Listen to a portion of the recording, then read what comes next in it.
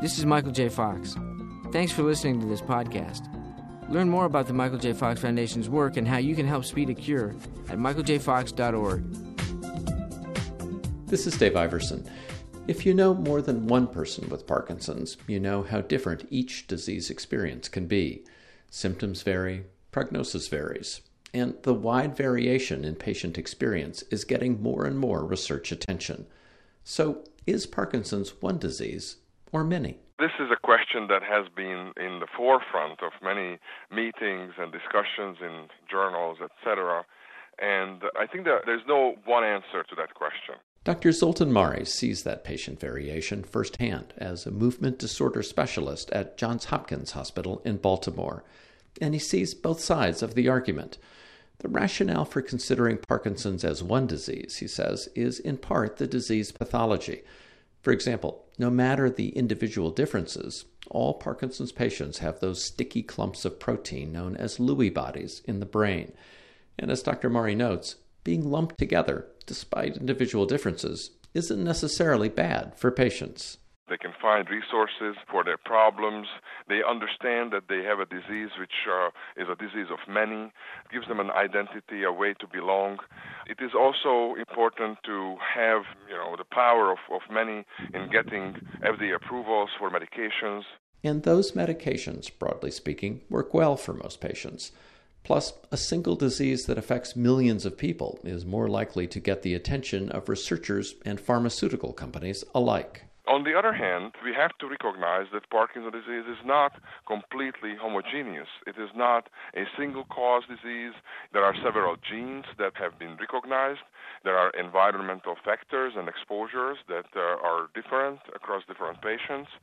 Of course, clinically, there is also heterogeneity. Patients may be tremor predominant. They may be akinetic rigid. The prognosis varies across a fairly significantly wide spectrum. Some patients remain barely affected for years, sometimes decades, and I have patients who have had Parkinson's disease for over 20, 25 years, and they still take care of themselves, whereas other patients in 5, 6 years into their Parkinson's disease are wheelchair-bound. Which is why Dr. Mari thinks studying variation in what causes the disease, or diseases, is important. There may be 100 genes, or according to some people, even more than that can play a role in how it plays out, how you will look. And a specific constellation of them could make your Parkinson's more progressive or not.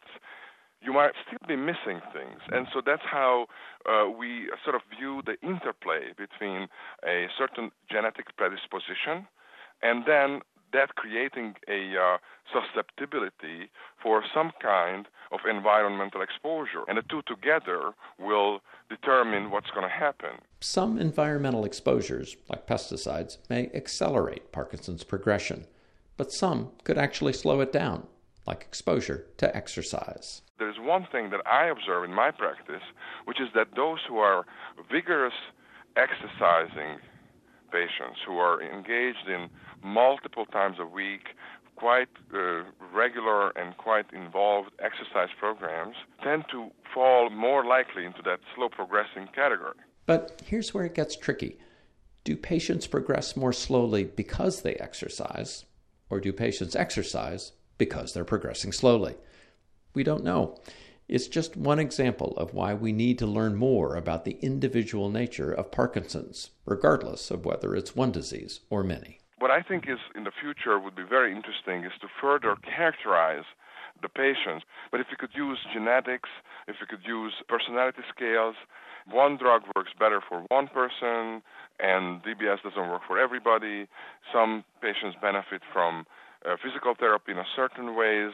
And so if we somehow, this whole complex mash of what works for whom, we could make sense of that better, we don't have to invent a magic miracle pill that stops Parkinson's disease. If we could just use all that information and be able to apply to an individual what works best for him or her, I think we could make so much difference in how well these patients are feeling. We may not know yet if Parkinson's is one disease or many, but we do know it's a condition that needs many answers in order to best help patients.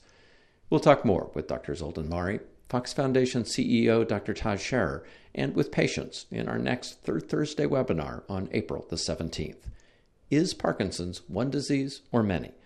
To register, visit michaeljfox.org/webinars. I'm Dave Iverson. This is Michael J. Fox. Thanks for listening to this podcast.